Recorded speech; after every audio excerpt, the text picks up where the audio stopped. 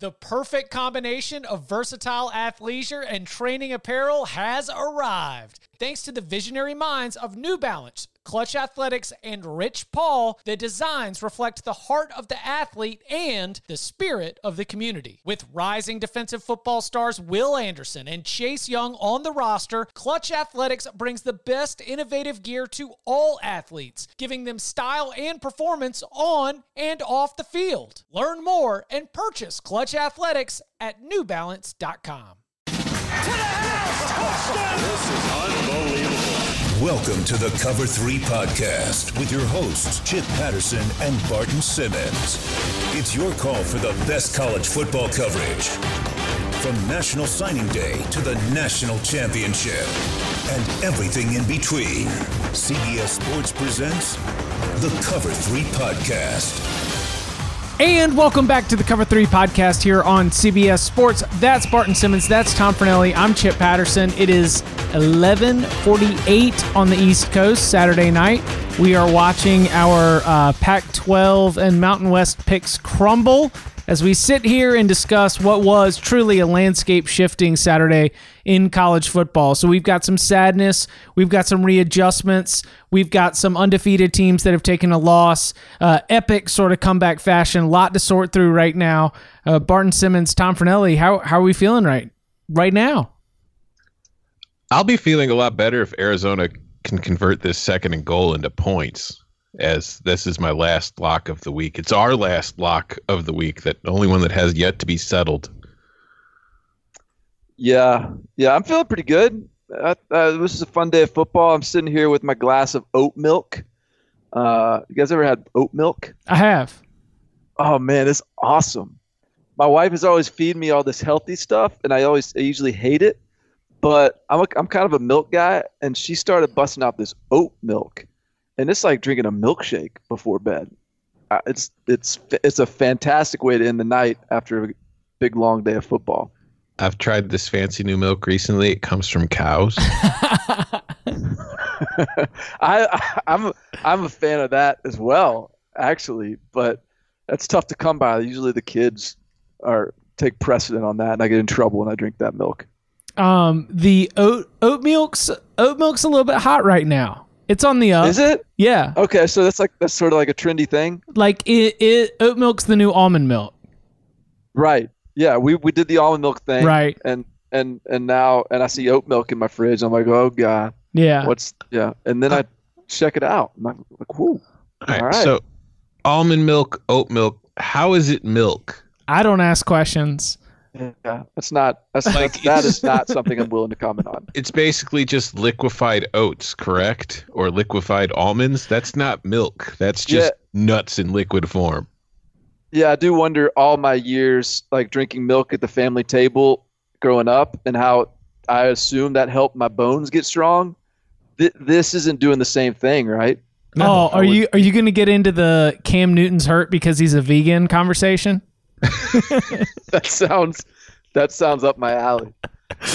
So what's the diet of Tua Tagovailoa? How's that for a segue? All right. Okay. So here's because it's the biggest story in college football right now. It's not fun at all. Like in terms of the things that we are excited to talk about today, Tua is not number one on the list. But it is the thing. It is the thing we're going to be discussing every single time that we are on CBS Sports HQ. Watch it on CBSSportsHQ.com. Any kind of radio hits, any kind of Facebook shows, anything that we've got, Tua's going to be at the center of the conversation. So right now, all right, Barton, you first. Where is your head at with Tua and the Tide? Okay. Yes. All right. So I think any Tua conversation, and we're going to have a lot of them, it has to start with a lowering of the tone, a getting serious, and in an authentic way. Like, this is a really sad moment in college football, that this guy who has meant so much to the sport for the last 2+ years, who has been such and has meant so much to Alabama, because I think what Tua Tagovailoa has done to Alabama football is he has gripped it by the ear or by the collar or whatever and pulled it up and brought it into modern college football. And he has forced Nick Saban, this old creature of habit, this old we're going to grind you out and beat you up and big people beat up little people. And he has demanded that he caters to this unique talent, this unique skill set of which we're not going to see every year. There's not going to be a Tua every year. And so that it ends like this, I think is really sad and disappointing. And, there's all kinds of, I'm not comfortable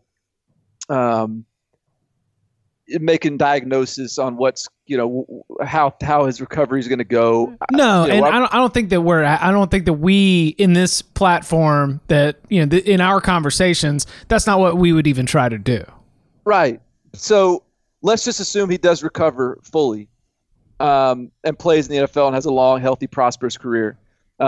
Even with that said, it's just a disappointing way to see his career end in college with just and it wasn't a cheap hit. It wasn't anything dirty about it, but you want to see Tua go in a style that plays that is fitting to the way he's played and to what he's brought to this game, to how much fun he's brought to this game. So not to go overboard on it, but I almost think like you got to kind of lay the groundwork there before you even dig in on the sort of repercussions of the injury. Yeah, no, I mean, it sucks. There's really there's no other way to put it. It sucks for him. It sucks for Alabama. It sucks for college football fans. And I mean, before we knew the severity of the injury, which is now, he's going to miss the rest of the season, before we knew what it was or before they'd made any announcement, I was hoping that even if it was just like another sprained ankle, I was sitting there taking the approach of just sit the rest of the season out.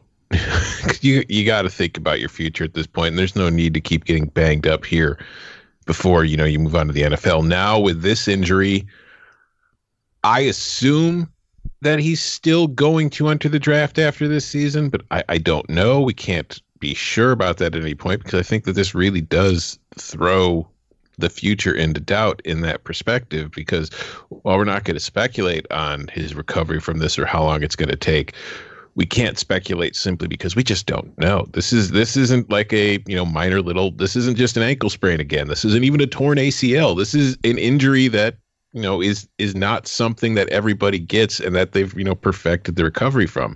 So it's going to be really, really vital to see what happens there. And I just hope everything's okay. And I also hope that maybe there was a lot of reaction to the injury of people being mad at Nick Saban for Tua still being in the game at that point. And I understand that we have this natural reaction to look for somebody to blame when something like this happens, because it makes us feel better about the situation and that it makes us feel like we actually have control over these types of things. But it's a football game, and a football player was playing in a game in which players get hurt. Tua was not the only Alabama player to get hurt. No, I haven't heard anybody complaining about Nick Saban playing other guys in this game. When players get hurt, that's just part of playing the sport. So don't try to find somebody to blame. Just realize that it's something that happens and that it sucks, and just hope that everything works out for the best in the end. And as far as this season is concerned, I have a hard time thinking Alabama is going to be in the playoff now. So if we want to look at it from that impact, that it's huge that way too. So I want to touch first on and Chip, let me know if you have an opinion on this too. So the Nick Saban, because people are like, I don't know. So some of these sort of, and I'm not going to name names, but some of these national media, like college football analysts, I guess, are equivalents. Some of the more broad, are you going to pig Latin their name now? Are you just no? But it's these guys that say why what are you doing having them in? How can you not taken them out? You're up by whatever point. A pretty normal operating procedure is to pull your starters at halftime. Like, it's not crazy to have had him in until halftime. Yeah, and that's the other thing, too, because, like, it's not like Nick Saban doesn't have a long history of pulling his guys in games when they're done. It's not, you know what I mean? This is just, I don't know. Yeah, this isn't like Nick Saban's fatal mistake here. Now here's the thing that I would say. If you want to criticize Nick Saban, and I don't want to say criticize, it doesn't merit criticism, but I think it's a philosophy that you can nitpick if you want to, and if you were a head coach, choose to go a different way.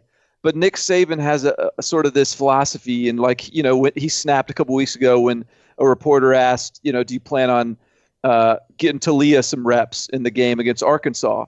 And he was like, I'm planning on winning the game. We're going to do whatever we can to win the game, and we're going to play who we have to play to win the game because this is the most important game this week or whatever. And that makes all the sense in the world to take that approach. And that approach typically means if a guy like Tua is healthy, you play him. And I think if you want to nitpick anywhere on this subject, you could say, look, coach, you're going to beat Mississippi State, and you're going to beat Mississippi State with Mac Jones, and give Tua the week off. He's played, and he's capable of playing here, but if he continues to get this ankle healthier, then he's going to be more comfortable, more confident. The rest of his body is going to be more in tune, and you know, he will be less injury prone across the board. So it might benefit you to do that. And Nick Saban probably is reluctant to sort of make those sort of concessions, and probably is more prone to just say, Tua can play. We're going to play him because that's our philosophy. We're just we're a one game at a time. You know, we're going to be the best version of ourselves. And so I think if you're going to nitpick anything, like, yeah, maybe you can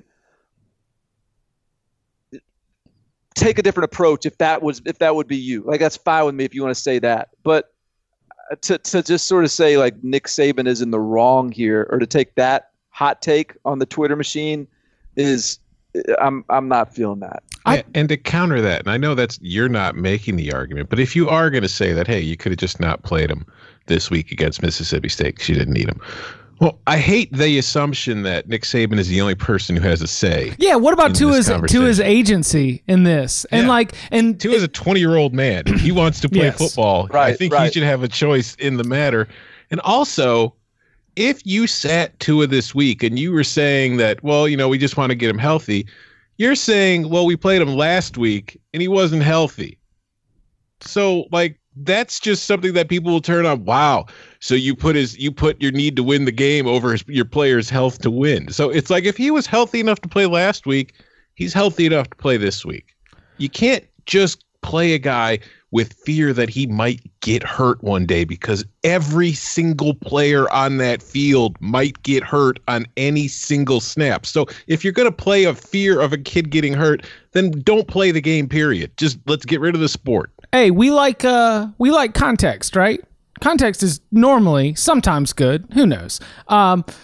When I think about Nick Saban, and correct me if I might be misguided here, despite all of his rigidness and some of the curmudgeon, industrial crushing, everything else that sort of gets applied to him, robotic, with a little bit of negative. In my experience from covering Nick Saban, I have always believed that he really loves his players, and he really does care for the well-being of the football players that are coming through Alabama. There are other college football coaches who I have doubted where their level of concern for student-athlete well-being is. I feel like there are those personalities as well. And so with context, I just don't think that Nick Saban is out here playing fantasy football deciding to start Tua as like a little click. I mean, this is a fully, all the decision makers involved, including, hey, Tua, how do you feel? That was the whole mix up going into pregame where Todd McShay is on game day being like, I don't think Tua is going to start. And all the Alabama beat writers are like, well, he took first team reps on this warm up, but second team reps on this warm up. The coaching staff sent him out there, warmed up. How do you feel? You feel good? Cool. Let's go. It sucks. It is very, very disappointing. But I think for the same reasons that I think that Tua had some agency and when he was going to play and when he felt good enough to play, sort of his own attitude about all these things and everything that he's done to sort of battle through injury along the way in his college career makes me think that he's going to be fine. It might take a long time. This is going to be a really, really tough recovery process, but the person, Tua Tagovailoa, and sort of his attitude that he brings to college football from what I've observed makes me think that he's going to be all right in the long run. I hope he is. Alabama. I mean, if Alabama wins out and goes 11-1 without Tua in the lineup, it's kind of hard to imagine the selection committee putting them in the top 4. And then we have this weird situation where they're just going to have to find a spot to slot them, right? So, all right. All right, so they're going to win next week, and they'll win by 100 or whatever. Hey, the Catamounts might show up and, not lose by 70. So then you got Auburn, and Auburn now they've beaten Oregon. They've lost to Florida, LSU, and Georgia. All 3 of those games have been winnable games for them. They have acquitted themselves as a legitimate not a spoiler alert, just like a legitimate top 10 killer. I mean, a team that's capable of playing with the best in the country. And you're telling me that if Alabama, with Mac Jones at quarterback, wins by 20, that they don't have a chance? I mean, I think it depends what happens elsewhere. Right. I just think that if they don't win the SEC, they need LSU to lose. They need to get to the SEC championship, because I think that if the committee is going to take a second SEC team, it's not going to be in Alabama without Tua. Because whether we're talking about resumes or brands or even if TV appeal, all that kind of stuff, Alabama without Tua is just not going to be as attractive as it is with him. Period. No matter what kind of. But ultimately, you want to take. But ultimately, you're comparing them to the field, and the field. When you look at right, we're not talking enough about Utah, and we'll get to that later. But let's just, for this argument, say Oregon wins with 1 loss, beats Utah in the Pac-12 championship game. All right, so then let's just look at that scenario. You got 1 loss Alabama that just beat Auburn by 20 against Oregon, who lost Auburn. 1 loss Alabama against an Oklahoma team that's been barely skating by every game the latter half of the season. You got, I guess, I don't know who the second team in the Big Ten would be, but are they better than Alabama? I just think that you're not going to take a 2-loss Georgia. So I just think you're still looking at flawed resumes everywhere. So I'm not going to sit here and preemptively make the case for. We talk about this, Chip, as like a pet peeve of everything has to be about the playoffs. So there's no need for me to sort of game out everything that could happen. But I just think the idea that Alabama now with Tua gone is somehow out is, I think that's I'm not ready to go there yet, because ultimately it's about what you look like on the field. And if Alabama looks really good, and if But that's gaming out even a 20-point win against an Auburn team that might be just feeling blood in the water. Auburn could win that game. For sure. Yeah, I know. But that's my point. Right. The point is that so I guess there's two questions. Like, is Alabama capable of beating Auburn with Mac Jones? Or the second question is, if Alabama beats Auburn with Mac Jones, are they a playoff candidate?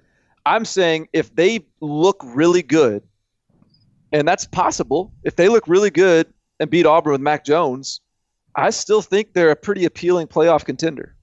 But let's play out that scenario then. Let's say Alabama looks good, beats Auburn by 20, Oregon wins out, beats Utah in the Pac-12 championship.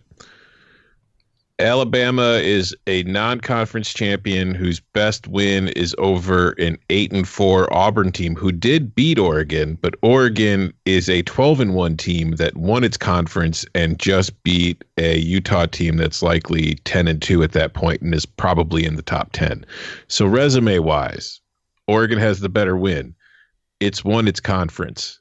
Its starting quarterback is healthy. I don't see the committee taking Alabama over that team. I think that Oklahoma at 12-1 gets in over Alabama 11-1. Even if every Oklahoma win from here to the end of the fourth quarter in Dallas on December 7th is another go down 28-3, come back and win by a field goal. Yeah, I think Alabama, logically, if they win out and they beat the hell out of Auburn in that finale, they have an argument. It's just Tua's injury is going to be the tiebreaker. Right, and that's where it's a convenient excuse. Are you saying it's going to be a tiebreaker subconsciously, or does the committee actually have? Both. Yeah. The committee says expressly we take injuries into consideration, and when they say we take injuries into consideration, it means if you, if you're Clemson and you lose because Kelly Bryant got knocked out of the game in the second quarter, that's taken into consideration, but it's also taken into consideration as in the team that we're picking for the playoff is a team that we want to go send to compete for a national championship. And if we're trying to decide between one-loss teams, one of these teams has their starting quarterback in the conference championship, the other one has no starting quarterback, no conference championship, that you're just going to end up losing that tiebreaker. All right, well then let me ask you this then. So are y'all of the opinion then that Utah/Oregon and Oklahoma is a better team than Alabama Mac Jones? Yes. Uh-huh. I'm undecided on that. Man, you might be right. Be right, but I'm not like convinced of that. I mean, why Oklahoma is? I mean, they barely beat Iowa State. They barely beat Baylor. They may not beat Oklahoma State. They may not beat Baylor the second time. Like this Oklahoma team is right back to the old Oklahoma team. I would take one-loss Baylor over one-loss Alabama. I don't know, man. I don't know about that. I think they would lean more towards Alabama in that instance. But I don't know. I mean, I just think that the conference championship and the Tua injury are going to be two very large factors used against Alabama if they're comparing them to another one-loss team, no matter how well Alabama plays from this point on. And I mean, this Alabama team is so I look at this Alabama team, Barton, and I'm like, man, I'm really excited to watch this team win the national championship in 2021. Like I'm looking at this Alabama team and I'm looking at all these young dudes getting burned because of injuries just everywhere. And sort of a whole program that's a little bit in shift from a personnel perspective. And I'm like, you know what? This team might lose 2 games, but next year's team might go undefeated. Or like the next year's team might win a national championship. And I just and I think that it is difficult to expect that we are going to be sending the best version of Alabama to the college football playoff if that team is picked to be in the top 4. But the reason why I introduced it as an awkward conversation is because without a doubt, they deserve to be in the conversation. But, the college football playoff selection committee is ultimately only tasked with picking the top 4, but they're also tasked with ranking the top 10. And so trying to figure out where those decisions are going to be made, and then unfortunately having to answer all the questions and describe why they made those decisions is going to be a little complicated. Like we're going to have some major verbal acrobats going on Selection Sunday when all they could say is like, yeah, they don't have Tua. So we don't think they're one of the 4 best anymore. Well, I'll make this one last point, and then we should probably move on because, man, there's a lot of good ball that we still got to talk about. But I will allow for, and I feel like I'm like, whatever, I'm not going to apologize. I will allow for a team to, when a team loses an elite player, point man, team leader, best player on the field, whatever, like when that guy goes down, I mean, there are instances where the other players rise to the occasion. The offensive line picks it up. The run game becomes special. The defense, starts to find the urgency that it, like, you know what? Like I lost on the over in that over 61, and it wasn't because Alabama didn't hit their 48 that I thought they were going to hit. It was because they held Mississippi State to 7, and that was the part I didn't really calculate. And so, I think that it would be if you had already counted Alabama out and you're someone that believes that you got to win a conference championship to get in, then hey, leave them out and keep them on the cutting room floor just like you had them. But if you felt like Alabama was the top 4 team, now that Tua's gone, I just think Alabama should be allowed to a chance. They need a chance. Their case of we're still good without Tua. Okay, he was awesome, but we're still good without him. Okay, fair. Cardale Jones. Oh my gosh! But to be fair, JT Barrett wasn't Tua, and JT Barrett was already the backup. Because I had it planned out in my head before the injury this morning. I was like, all right, so we'll get LSU Alabama rematch, Peach Bowl. We'll get Clemson Ohio State in the Fiesta Bowl. That'll be like Atlanta will get to sell LSU Georgia, then they'll sell LSU Alabama, and then New Orleans gets Clemson LSU. How's that sound? Nice little playoff? Sure. Sounds good. All right. Mac Jones gets the win over LSU. JK. All right. So where do you want to go next? You want to talk about the Bulldogs? We spent all that time talking about Alabama. How about the one team that did punch its ticket to Atlanta? Let's. I think we talk about the other, like, wild game of the day is the Oklahoma Baylor game. Oh yeah, it did just finish. I mean, that to me, that's the second storyline of the day. Is just the first half, everyone was sitting there saying Baylor's in the playoffs, and then Oklahoma does the same thing Oklahoma always does. They're down by 20. Just kick in the door and start going to work. I was going to say, this was right out of an old Baker Mayfield playbook. There were a lot of games where like a Kansas State or somebody goes up, they start kind of getting on them, jump out to the big lead, then slowly but surely Oklahoma comes storming back. But you know what made it different? I felt like this time it was so different because of the way that the Sooners were just kind of playing ball control and just holding on to the rock and milking a little bit of clock and kind of being real methodical about the way they came back. It was fascinating to watch from an Oklahoma standpoint. From a Baylor standpoint, absolutely devastating in every way, shape, and form, because it's going to be real difficult as apparently y'all just threw a thumbs down at one-loss Baylor over one-loss Alabama. But certainly a Big 12 championship is still in the mix. Getting to the Big 12 championship is still in the mix. Watching the flip-flop, was it truly that stunning? I mean, Tom, were you surprised by the way that played out? Well, first of all, we have to ask the question, because in the Super Bowl a few years ago, Atlanta blew a 28-3 lead to the Patriots. Last week, Michigan State blew a 28-3 lead to Illinois. tonight, Baylor blew a 28-3 lead against Oklahoma. Is 28-3 the most dangerous lead in football? Without a doubt. I'm shocked. I was shocked by the way Baylor came out in that game. I was shocked by the Jalen Hurts turnover fest. And I was shocked that Oklahoma came back to win simply because you feel like Oklahoma has the offense to pull it off.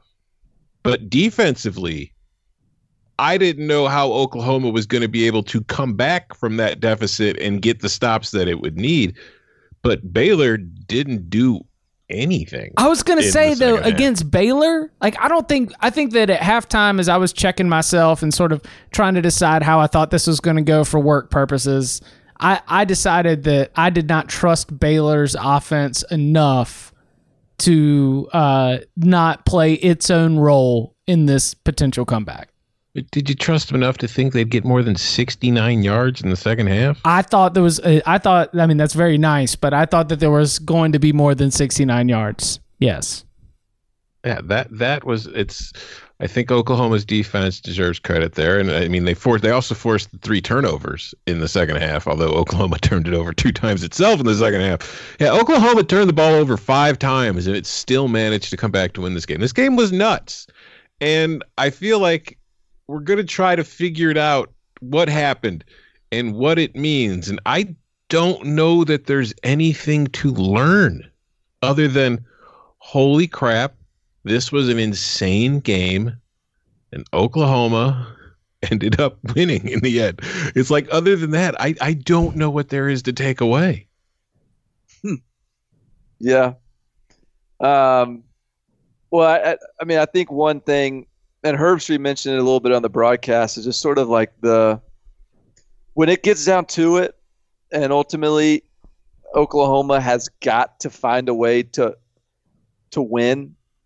It just turns into grind ball with Jalen Hurts, and a little bit of that I think was CeeDee Lamb being out, because that was my only hesitation with, can Oklahoma come back from this, was CeeDee Lamb is usually the guy making these plays, but then then you see Theo Weiss and Jaden Hazelwood and these true freshmen, and that's part of the reason why I said this year I didn't pick Oklahoma in the playoffs, and part of the reason why was because I said, look, if they're going to make it to the playoffs this year, like, this might be the only chance that the Big 12 has to catch them, because they just recruited a crop of just straight out dudes that are all ready to roll, and some of those guys started to become that CeeDee Lamb force in the second half there. But again, ultimately it was about just Jalen Hurts just pounding the rock and wearing that Baylor defense down. And in a way, it would have been like, Baylor was so prideful and was so, and it's like they were just so good on defense that Oklahoma wasn't getting their typical 4-play drives, but Oklahoma's still so good on offense that they're still going to score.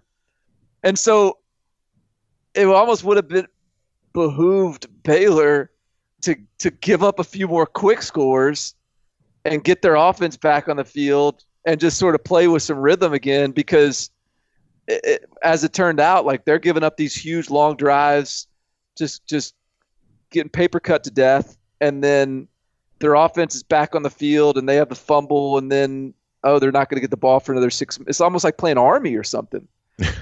Oklahoma ran 95 plays to Baylor's 52 in this game, and I feel like most of those were in the second half. In the second half, it was, let me check, 58-16. Yeah. So just grounded them into dust. So I got a lot of respect for the way Baylor came out. But I guess ultimately at the end of the day, these teams are still roughly what we thought they were. Though I'll be interested to see where, I think, Baylor could go up in the rankings, I guess, this week. Probably will, from 13 with one loss. Do y'all follow Jeff Schwartz? Yeah. Last week he told a story. He played at Oregon before his career in the NFL, and he told a story about when he was at Oregon, and then I think number 3 or number 1, top 3 ranked USC team was coming into Eugene, and it was the biggest game on campus in years. Everybody was hyped. I want to say this probably was like, I don't know, 07, 08, something like that. And Oregon was juiced up. They were fired up. 13-0 first half, something like that. Then USC ends up winning 42-13. Like, Baylor was not able to I almost wondered if the way that game started was the worst thing that could have happened. Right. Yeah, that makes sense. You jump out, you get hyped up, you just kind of blow your load a little bit. But I don't. So instead of settling in for just like anchoring down for a big long fight, like you thought you had it won. Yeah, and you can't do that against Oklahoma. But against Oklahoma, yeah, not at all. So it's interesting. Like you said, Barton, this Oklahoma team, especially the way that Jalen Hurts has been taking care of the ball, is flawed, and it could get tripped up again. But if it ends up being 12-1 at the end of the season with the Big 12 championship, and that only loss being the lone one to Kansas State, going to be difficult to pick it apart. Coming up on the other side, our reactions to the SEC on CBS doubleheader, updates on what's going on around the country right now as we record, and more from Week 12 next. Did you know that while over 60% of Americans dream of starting their own business, less than 20% of them take the first step? The reason? Building a business is tough. Taylor Brands is simplifying the business journey. From launching and managing to growing your business, Taylor Brands isn't just another tool. It's your online business partner from launch to success. With Taylor Brands, building your dream business becomes an effortless experience. Their comprehensive platform guides you through every step, ensuring you have everything you need in one place. From LLC formation to bookkeeping, invoicing to acquiring licenses and permits, and even setting up your bank account, Taylor Brands handles it all seamlessly. And our listeners will receive 35% off Taylor Brands LLC formation plans using our link, taylorbrands.com/CBS Sports. That's TAILORBRANDS.com/CBS Sports. So start your business journey today with Taylor Brands. So when you saw the 2 sets of footprints in the sand, when Auburn Jesus arrived into Jordan-Hare Stadium, were either of y'all surprised with that one? No. What surprised me was that Auburn didn't complete the comeback to win the game. Who's Auburn Jesus?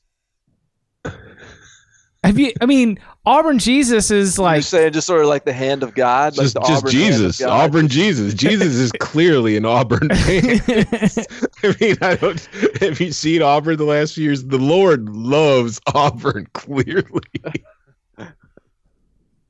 Yeah, just a general reference to the inexplicable results that have happened in Jordan-Hare Stadium and around the Auburn Tigers football program across, I don't know, the last 10 years. Worthy, would you say? This game was just odd. Here's a fun stat for you from some guy. I don't know if you ever heard of him. He tweeted it. His name is Jerry Hinnon. One team crossed the opponent's 40-yard line 7 times in this game and scored 14 points. The other team crossed the opponent's 40-yard line 3 times and scored 21 points. So Auburn, if you look at the box score, Auburn outgained Georgia. Auburn had this thing, man. They blew it at the end of the first half. Can I read the Jake Fromm stat line from this one? Please. 13 for 28, 110 yards, 3 touchdowns, no interceptions. So, all right, this one is hard for granted, this was a great day for football. There's a lot of games that I was monitoring, but Auburn, Georgia stayed on my main screen. That I never flipped from that. But I honestly, I was a little bit surprised after the game when I looked in the box score and saw Auburn had outgained Georgia by like 100 yards. And it wasn't necessarily because I thought Georgia had some big day offensively. It didn't necessarily feel to me that Auburn had that much better of a day offensively. What am I missing on the flow of this game? It all happened in the fourth quarter. Fourth quarter, Georgia had 2 yards of offense. Auburn had 158. That's the entire difference right there. The fourth quarter completely flipped everything on that. Because, I understand exactly what you're saying, because we were joking around about Auburn Jesus and Auburn making this late push and suddenly being in a position where it could have tied the game or maybe won it had it done something crazy and gone for 2. And God knows it might have. But at no point in this game did I ever really feel like Auburn was the better team on the field. No, not at all. Yeah, because that's what I was getting at too. Like I felt like Georgia was the better team all game. Yeah. And then I look up and there was Auburn that held Georgia to 250 yards, and I guess it's like, I guess so. And when you see that you held Georgia to only 250 yards and there was only one set of footprints in the sand, it was Auburn Jesus who carried you. Yeah, I said this on HQ. I thought one, and I tweeted this. This didn't stay in my drafts folder.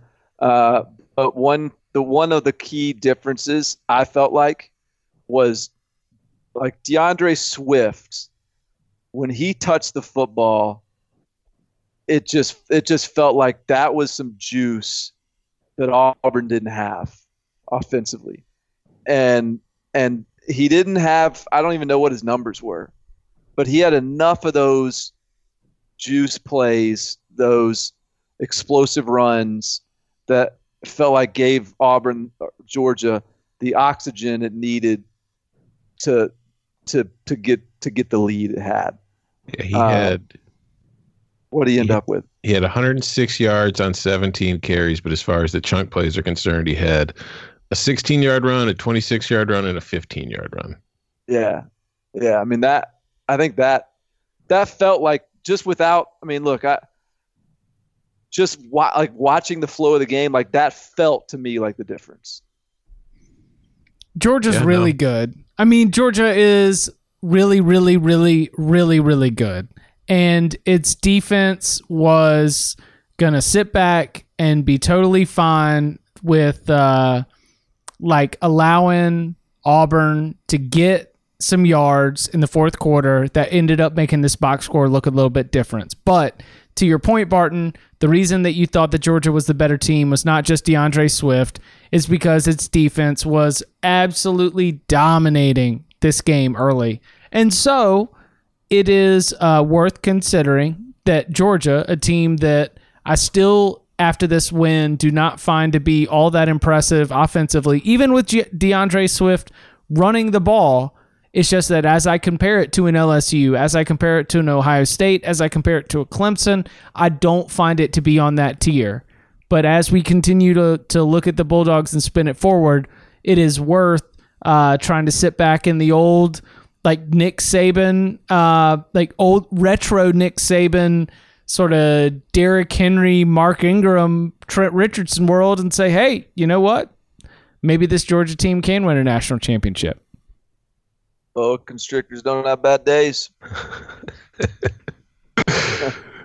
People love the boa constrictor. Man, I do still worry about if they get into a matchup with an elite offense. Like of course. Yeah. But absolutely. I don't know. They're gonna go next week. They're gonna, strangle the greatest 7-5 team in history, Texas A&M. Oh, that quality will also get the Aggies in the top 20 for sure. The Aggies should be in the top 10 now. They beat the South Carolina team that beat Georgia. And then they'll strangle Georgia Tech to death. And then we get to see them in Atlanta against LSU. And that is going to be the test for this team. Because like I just said, and like we've said all year, that can they keep up? Can they slow down LSU's offense enough to allow their offense to keep up? And that's what we're going to need to see. If they can, they're going to the playoff. If they can't, they're not. At what point do we acknowledge that LSU might not have a defense good enough to win a national championship? Now. Yeah, I'll say now. Because there's a barrier of entry to national championship. And look, this is getting to be almost like Oklahoma level defense. Mm-hmm. And Oklahoma has had some national championship offenses, but the lack of national championship level defense has kept it out. And it's crazy to say it about LSU because individually I can point to a bunch of players and I think that at least they're supposed to be NFL guys. That's what I'm being told. But that unit just, Ole Miss what'd they put up tonight? Like a lot. Like it was. Let's see. I know they rushed for like 1,000 yards. But all right. So while you're looking it up, I understand. I like what you said about barriers because we've got all those statistics, which of course, thanks to our diligent show prep, we don't have put together right now. But where it's like a significant number, overwhelming perhaps, of number of national champions are ranked in both the top maybe 10 of offensive efficiency and defensive efficiency. Like there is some balance and some combination where Ohio State and Clemson are there defensively and offensively, and LSU is not. Are you guys ready for this? Ole Miss had 614 total yards, but that's not the hook. Ole Miss rushed for 402 yards, averaging 9.1 yards per carry. Maybe Mississippi State should hire Rich Rodriguez. I think Arkansas. I mentioned it last week. Arkansas should hire Rich Rodriguez. Yeah, but if Mississippi State does it, they'll kill two birds with one stone. True. Because I'm telling you what, I know who I'm picking for the Egg Bowl right now. Yeah. Going back to LSU's defense, so there's a part of me that wonders because, like this defense to me is a lot more talented than Oklahoma's defense was last year. So there's a part of me that wonders if there's a psyche part of it where they relax because they feel like our offense will bail us out. So I wonder how much of a role that plays, but I am very concerned for the same reason. I wrote a column last year about this time, maybe even earlier, where I said that I didn't want Oklahoma to make the playoff simply because I already knew how it was going to end, because I knew that they didn't have a defense that was capable of stopping Alabama or Clemson or whoever they were going to play. So while they were going to score points, they weren't going to win 2 games in a row. So I knew they couldn't win a national title, so I didn't feel like wasting my time watching them be in the playoff. I'd rather have somebody who had a shot to win. I don't think that's the case with LSU, but I do think that, when it runs, like, I don't know, if it plays, like, if it's at number 1 and it plays Oregon or Utah at number 4 or Oklahoma, I think LSU can win that game. I don't know that I think LSU could beat Clemson or Ohio State, though, because they're going to get stops that I just don't think LSU is capable of getting. So I think this is a real point, and people probably have a hard time believing this, but I think this is real. Look, a point that you just made. If LSU's head coach right now was Les Miles, this defense would be a lot better. Not because Les Miles is a better coach than Orgeron, but because Les Miles would have the offense playing at a snail's pace and being a fullback-centric, under-center, pro-style, whatever offense. And because of that, LSU's defense knows that every single time it gets on the field, it has got to get a stop. And it's not to say that somehow they're intentionally not trying now when they're on the field, but I think that's legit when just the football game you're used to playing gets turned into a basketball game. There's a different level of focus. And so I do think that there's some truth to that. But would y'all pick? You just answered the question, Tom. But I know LSU is ranked number 1. They're probably going to stay ranked number 1. But with this defense, I can't in good conscience pick LSU over Ohio State or Clemson. No, I mean, Right now. I think that LSU is number one, and it deserves to be number one based on resume. But if you ask me if I think LSU is the best team in the country, no. I would take either Ohio State or Clemson as the best team in the country. I think LSU's got the best offense in the country. Yeah, I still think they're the best offense in the country. That offense it's still sick. I don't know Ole Miss's defense in much, but man, Jamar Chase had 227 yards on 8 catches. That dude is sick. I will put I'll put at least a few of those 400 rushing yards on effort. Oh, yeah. Run defense is effort. Yeah. And you know what? You're 1 week off of beating Alabama in Tuscaloosa. All right. I'll give it to you. I'll sit back and I won't be too critical, but the point, like the rankings that I'm looking at right now that have LSU outside of the top 25 in yards per play allowed, while Clemson and Ohio State are in the top 3. Yeah, those are calculated before these results. So, yeah, I'm with you. I think that's a very interesting storyline to track as we continue to move forward. Now, if I'm they got the battle for the Golden Boot next week against Arkansas.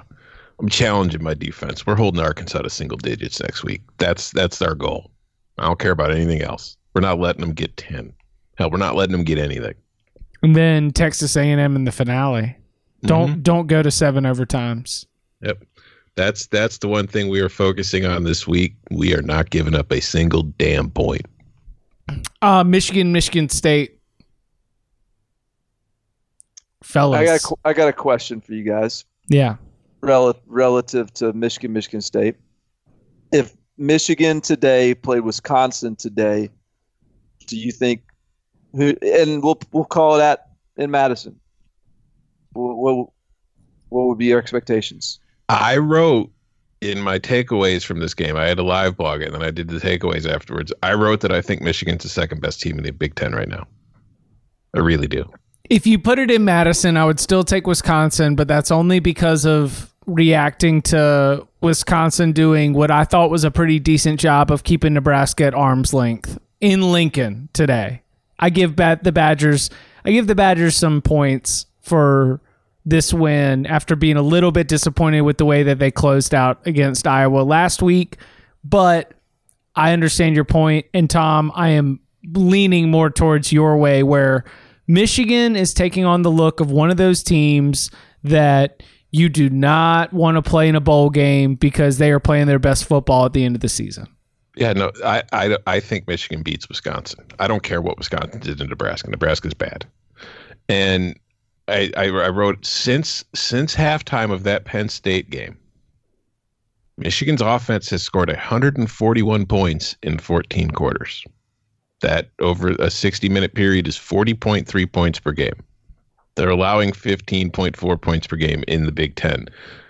You put 40 points per game on the board, you're allowing 15. Outside of Ohio State, do you think Penn State's playing better than that right now? Do you think Minnesota's playing better than that right now? I think that this is just a case where we talked so much about Michigan making the changes on offense to begin the season, and there's different ways that can go. It happens like LSU where it clicks right away. It happens sometimes where it doesn't click at all. It just completely blows up in your face. And then more common than not, it takes a while to figure things out. And I think that's what happened. It took a while for Michigan to figure it out, for Josh Gaddis, who was a play caller for the first time in his career, to figure things out. And I think they have figured it out. I think this team is really good right now, man. And this is the team that I picked to win the division to start the year. This is the team that I thought was a possible playoff team. It's not now, clearly. But if this is the team that had showed up from week one, that Ohio State-Michigan game in a couple weeks was going to be just like the LSU-Bama game from last week. It was going to be game of the century-ish. So that's an important storyline to note, and it's noted, and I agree. That said, I feel like almost the bigger storyline is just the direction that the Michigan State program is heading. Mm-hmm. I mean, what sort of expectation? I think it's I don't know where's my optimism here? No. About? We're moving on. These things are swift. When they didn't you make the point when they end ugly? Yeah. I wrote a column on it. I thought my biggest takeaway from what I didn't include it in my takeaways because I wanted to write a separate column on it. It was just that this is the last time we're going to see Mark D'Antonio coaching Michigan State against Michigan. And as I wrote after today, you think back to 2015, they won the Big Ten, they went to the playoff, and they got smacked by Alabama in the playoff. But since the start of 2016, and this includes when they went 10-3 in 2017, Michigan State is now 24-24 overall. It's 15-19 in the Big Ten. And in the last 3 seasons against Michigan, Ohio State, and Penn State, Spartans are 3-9. This year, they're 0-3, and they were outscored 106-27. And I don't know if you guys heard Urban Meyer's comments before this game on Fox. Oh, I did not. I saw someone tweet about him, so I know what you're talking about, but go ahead. He said, you watch Michigan State play, how many NFL players do they have? That doesn't look like the defenses I used to go against. They had first-round corners, Le'Veon Bell. I don't see that. That's coaches, recruiting, development. Damn, Urban. Spot the lie. Urban Meyer is driving up other coaches' salaries while simultaneously getting his rivals fired. Yeah, he's going.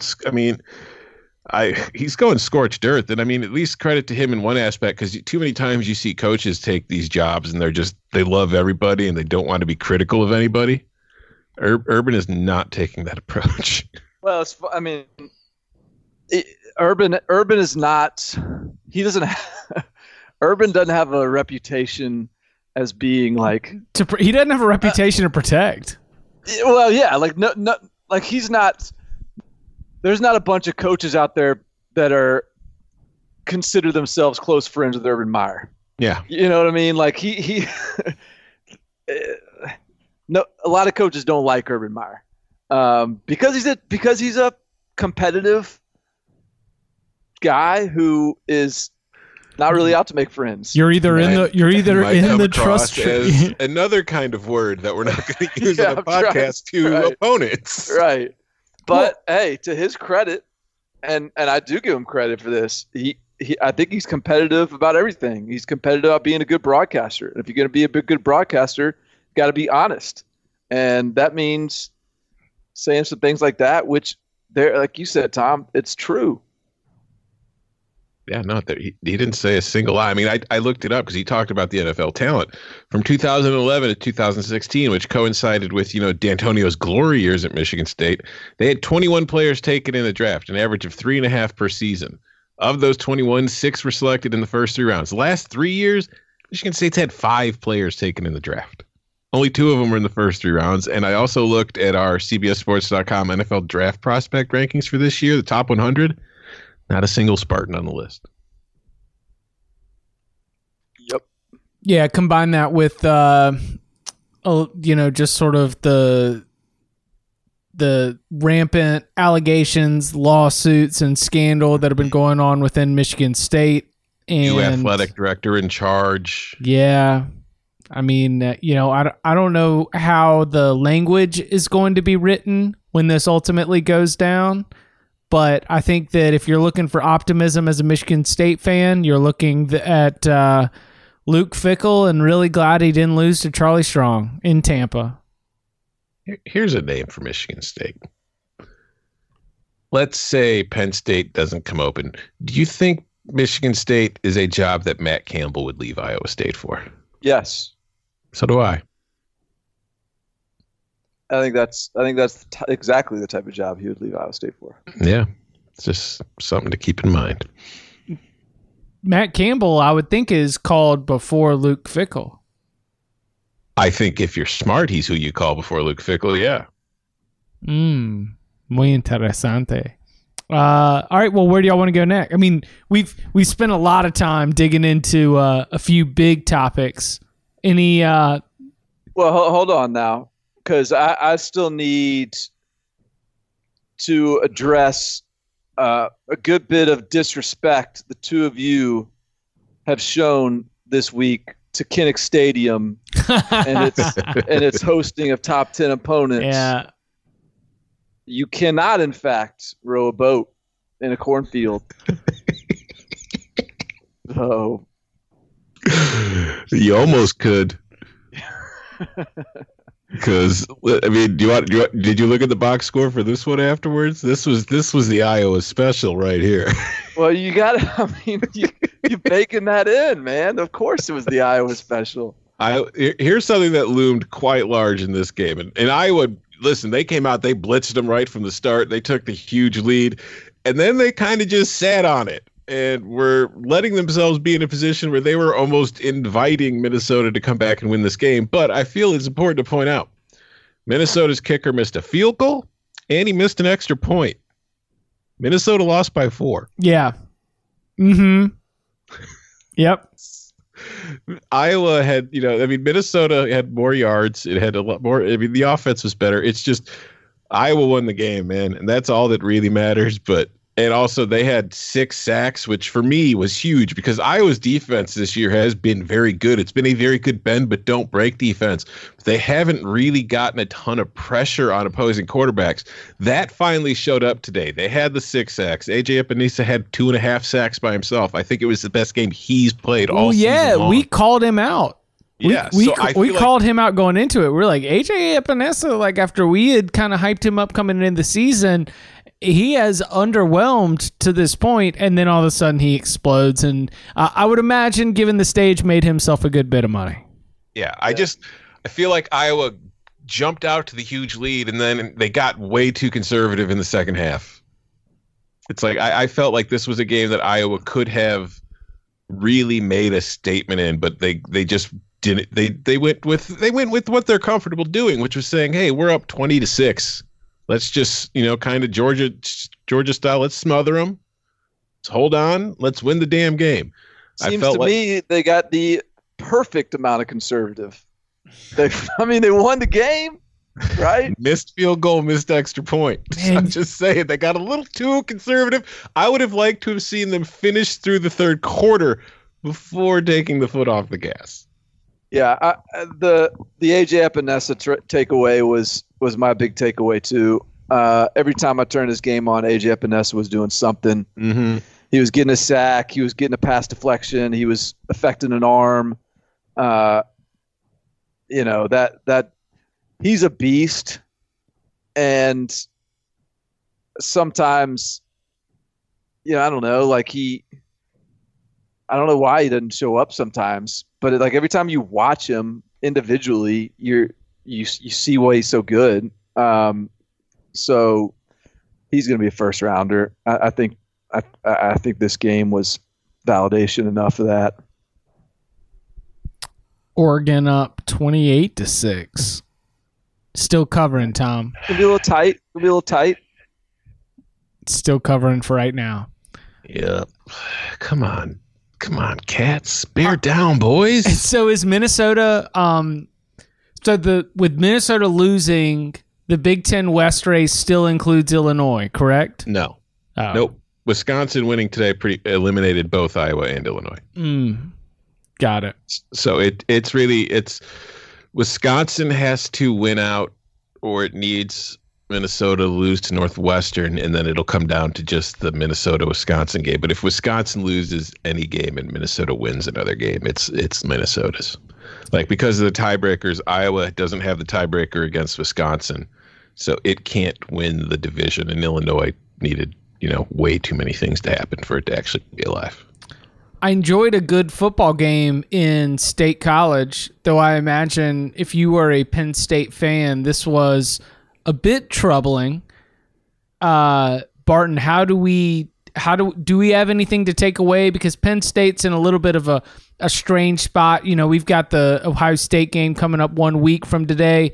Indiana coming in off the off week. kind of a lot going on for the Nittany Lions a week after they take their first loss. What were your big takeaways from Penn State, Indiana? Well, all right, so we're 1 week removed from Tanner Morgan chucking up 339 yards and 3 touchdowns through the air. And then this week, Peyton Ramsey goes for 371 through the air. You still got Ohio State coming up here. Justin Fields can throw it around a little bit. I just think, this Penn State team's still really good. But I think we know who they are at this point. And that is not an 11-1 team. It's probably a 10-2 team. And it's a 10-2 team with some holes in the pass defense and some elite athletes and like some unique individual. Like Micah Parsons is ridiculous. Did you see his goal line stop in the first half? I think it was like I saw that. Pass to the tight end. Tight end's trying to lean towards the goal line. Parsons is like maybe 5 yards away, has his eyes on the goal line, so he runs directly along the line and just throws his body weight into the tight end, pushes him out of bounds, and he falls back a yard. I mean, it was just closing speed, force, mass, acceleration. It's great. So I've tried to do that before. Just listen to the way you describe that play. Where you keep your eyes on the goal line and you're just trying to make the stop. Where I'm like, all right, this running back is heading for the pylon. I can't take an angle and meet him deep in the end zone. I can only run like straight across the goal line and try to tackle him. And if you Google my name and I don't know, probably Harvard or something. No, not against Harvard. You'll see the picture of how that play ended, which is me on the ground looking up at Clifton Dawson jumping 6 feet in the air after he scores a touchdown. Oh, look at number 3 there. Oh, no, it is. Did y'all find it that quick? Yes. Yeah, there you go. Oh, man. Anyway. Not sure why I teed myself up for that. But anyway, yeah, they got some good athletes on Penn State's team. All right, so where else do y'all want to go as we're sitting here getting the notebook all dumped out? Well, obviously, there's no reason to talk about Clemson because they just beat a 7-2 Wake team by 49 points. So they've hit 45 points every single time since the North Carolina game. And remember, they had an off week right after the North Carolina game. So since their midseason off week in early October, they have had 6 straight games where they've hit 45 points on the scoreboard. In the last 4 of those 6 games, they've beaten their opponent by 40 points. You want to play fun with the Clemson box score? Yeah. Yeah. Jamie Newman, 6 of 14 for 41 yards, no touchdowns, 2 interceptions. Oh my Chase God. Bryce, who is not Clemson's starting quarterback, 5 of 8, 76 yards, a touchdown, and an interception. So Clemson's backup quarterback threw for 35 more yards than Wake's starting quarterback did. Yeah, Wake had 105 yards of offense in this game, had 5 first downs, was 2 of 13 on third down, averaged 2.1 yards per play, 1.7 yards per rush.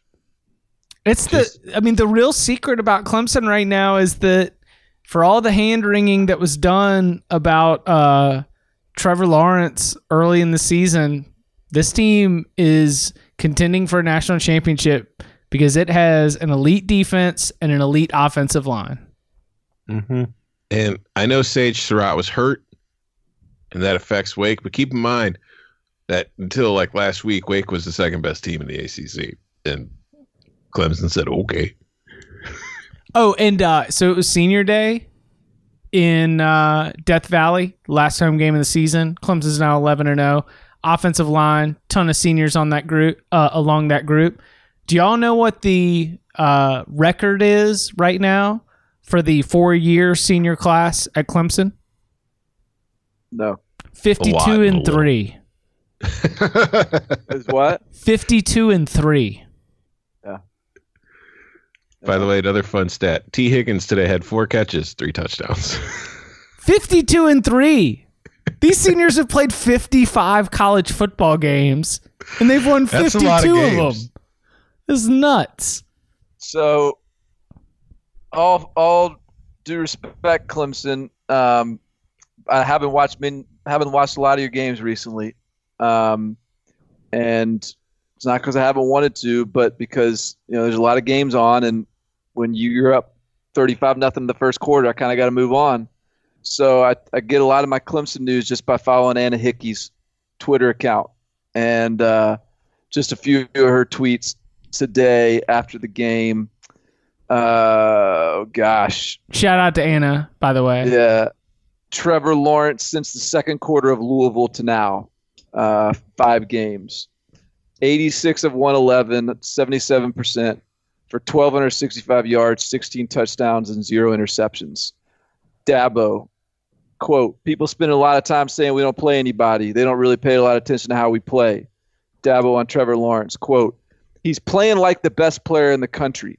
I don't think he was playing like the best player in the country early, but he was still the best player in the country. Dabo's pretty good at playing this card, and he's right. I mean, if we got it all out of our system, all our Clemson's just a product of the ACC or whatever we wanted to say. Everyone's guilty of it at one point. Let's just all agree everywhere around the country. Let's hold hands and agree. Clemson is back to the same old Clemson. They're last year Clemson. Now, that doesn't mean you don't think they could lose, but they're last year Clemson. And if someone's going to beat this Clemson, they're going to have to be good enough to beat last year Clemson. I like the way you said that. And I'm going to say now that I'm going to be annoyed when Ohio State and Clemson play in a semifinal. Yeah, agreed. Because you think that they are potentially the 2 best teams in the country? Yeah. I mean, like I said earlier, it's LSU for the resume and all that stuff. LSU deserves to be number 1. I just don't think they're the best team in the country. Yeah, and Clemson probably wins that Ohio State game 31-0. It might. I mean, damn. I mean, they're really good. I've watched, I would say 80% of the Clemson I have watched this year is on the DVR, which is a testament to exactly what Barton was saying, because there's really not a whole lot of reason to watch them live. But when you watch it on the DVR, it's still awesome. Oh, yeah. Yeah. It's a lot of double speed watching, too, because there's... It's like, okay, well, let's see. It's like you just kind of fast forward through it and oh, wait, okay, stop and go back and watch that one in regular speed. Well, all right, so we spend a lot of time glossing over it, but the fact that Tanner Muse is an excellent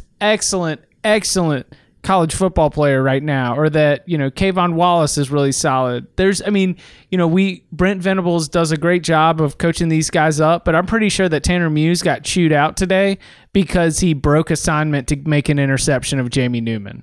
Like, everyone celebrated the interception, and then it looked like Brent Venables was like, okay, I understand, but tell me exactly what you saw to make you do that, because if you had missed that interception, you were giving up a touchdown. I saw the ball, coach, and I said, I'm going to go get that ball, and that's what I did. They're just, Isaiah Simmons is like looking like a top 5, top 10 draft pick. Nah, this is Clemson's nasty. Okay, let's see. Looking down the Florida made easy work of Missouri. Do we want to pour one out for the UNITY? Hey, it's got to lose. No one ever said it wasn't ever going to lose. Okay. Just, it's got to lose sometimes. Just keep everybody honest. Still right 67% of the time. Right. It was in the mix. I had to live blog that game, which was a real attention tester. But the thing, my takeaway from that game, not takeaway, but one of my issues with observing it is I felt like every time I looked up, because that was a secondary game on my screens. But every time I looked up, Florida had the ball again. It just felt like Missouri must not have been able to possess the football that effectively. Yeah, they didn't do anything on offense. Yeah, 1 for 7 on third down in the first half. I think they finished like 5 for 15 overall. Florida was allowing them to have all of the behind the line of scrimmage passes, all of the little like 2 to 3 yard passes, and they were doing a great job of rallying to the ball. But so it was like Kelly Bryant had one of those things where he was, 14 for 18 passing, but averaging only 7 yards an attempt and only had 2 passes of more than 20 yards. Mm-hmm. It was a very Kelly Bryant game. Yeah. Classic Kelly Bryant. Defense has no respect for the downfield pass. Mm-hmm. Yeah. All right. Texas lost? No. Yeah. Okay. I wanted to make sure you didn't gloss over that one. No. We got some people in the Twitter mentions, kind of taking shots at Sam Ehlinger. Maybe the icon is not so iconic anymore. If Ellinger's on the chopping block, things are going bad in Austin. That's look, the reality. Look, what I really think about this game is that the Big 12's tough. Oh, really? Is that no. I think that this is a fascinating look at Tom Herman. I think that this loss is some this was a game that I think Texas probably should have won. As banged up as this team is, as different as it looks versus the one that was playing neck and neck with LSU in September, I think that this is a winnable game for Texas, and this is a chance to really spin the second half of the season in a different direction. And this is a fascinating look at Tom Herman because the Tom Herman experience is a lot of fun when you're winning 10 games, but that ignores the fact that they were losing 4. And now this team is 6-4. And I think the Tom Herman experience just doesn't have the same, it doesn't hit the same when the team is not winning 10 games.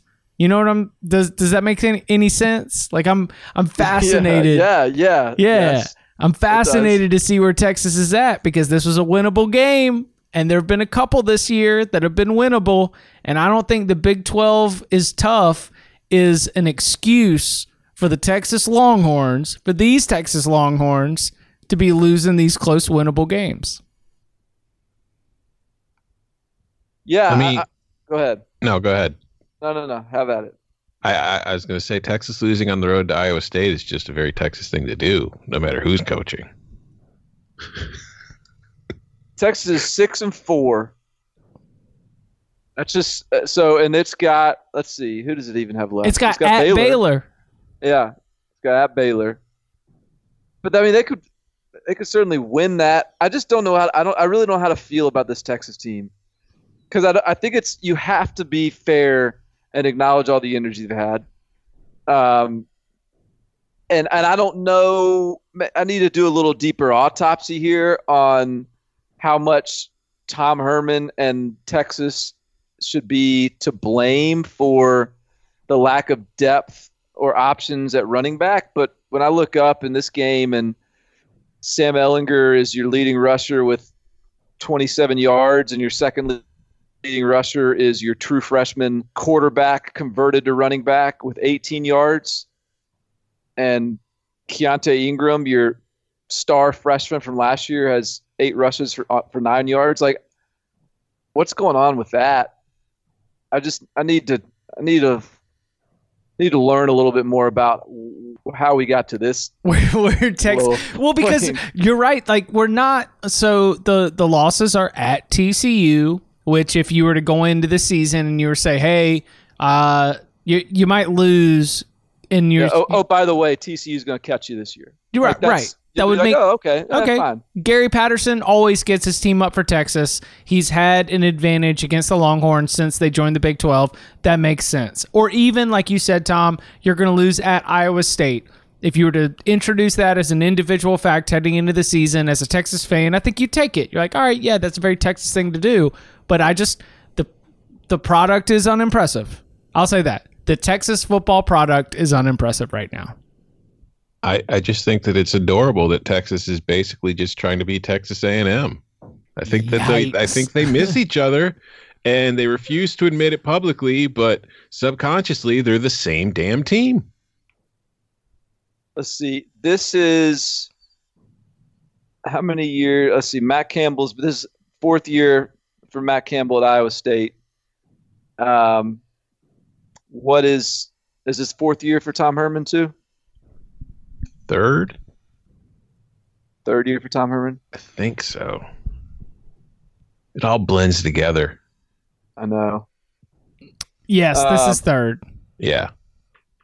And so he was 6-6 regular season in his first year.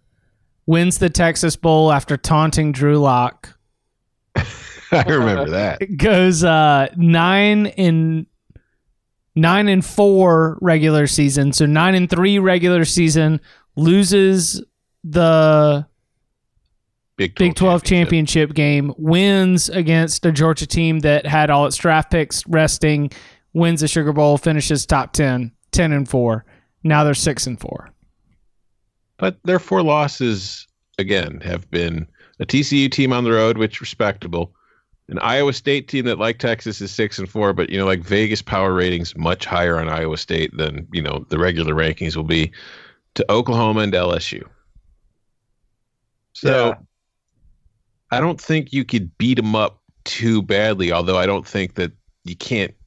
I don't want to make excuses for it either, because it's if you're Texas, you didn't hire Tom Herman to come to Texas and have respectable losses, just like Texas A&M didn't hire Jimbo Fisher to come to College Station and have respectable losses. They're supposed to start winning these games, and you would hope that in year 3, this is a game that Texas wins. You would hope. Right. Go ahead.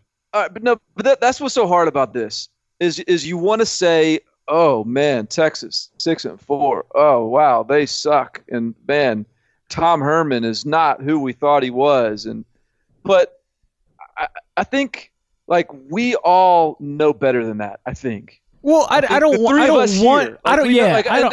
to say that. Yeah. Even the Texas fan who is emotional and in it is saying, because I've got one that is my editor for 24/7 is a Texas fan, Trey Scott, and he's like he's freaking out, and I think we can all sit here and objectively say, look, like Tom just said, you lost to a Gary Patterson team on the road. You lost to a good Iowa State team, regardless of what the record says in Ames. You lost to LSU in a close game in Oklahoma, and all those games are close. And you've been ravaged by injuries. And you know what, guys? It's everything's going to be okay. You still have a good coach. You still have a good team. You have good players. You've had some bad luck this year, and this is just how it goes until we get things running on the level we want it to be, which is Clemson, Alabama, Ohio State. We can still be on the path to that where we are right now. I think I believe that. And this is still a team that's very banged up. Like, there was no Colin Johnson today. We know how the defense has had injuries. I think that this is, again, I don't want to make excuses. They still should be better. It's still Texas, and Texas is better than it has been. And I can understand why Texas fans would be frustrated with it not being better yet. But I think if you look at it in the context of everything else, I don't think 6-4 is as bad as 6-4 looks, because let's be real. If they beat Baylor next week, are any of us shocked? No, not at all. They might be favored. They won't be favored because it's on the road. But I mean, that's they'll be they'll probably be the public favorite. Like, I bet the public will be all over them. Yeah, like this is still a team that can get to 9-4. I'm just saying the Tom Herman experience isn't quite the same when you're losing 4 games a season. So I don't disagree with that. That is all I'm saying. It's a lot to deal with, and it would be a lot easier to swallow if my man was going 10-2. Okay, cool. Hook him.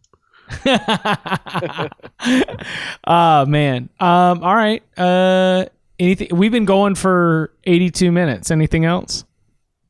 Quick shout out to both Rice and New Mexico State getting on the board with wins today. Chip, you had Rice as one of your locks. They not only covered, they got it done on the field, and now we must root for Akron, the only team remaining in the country without a win.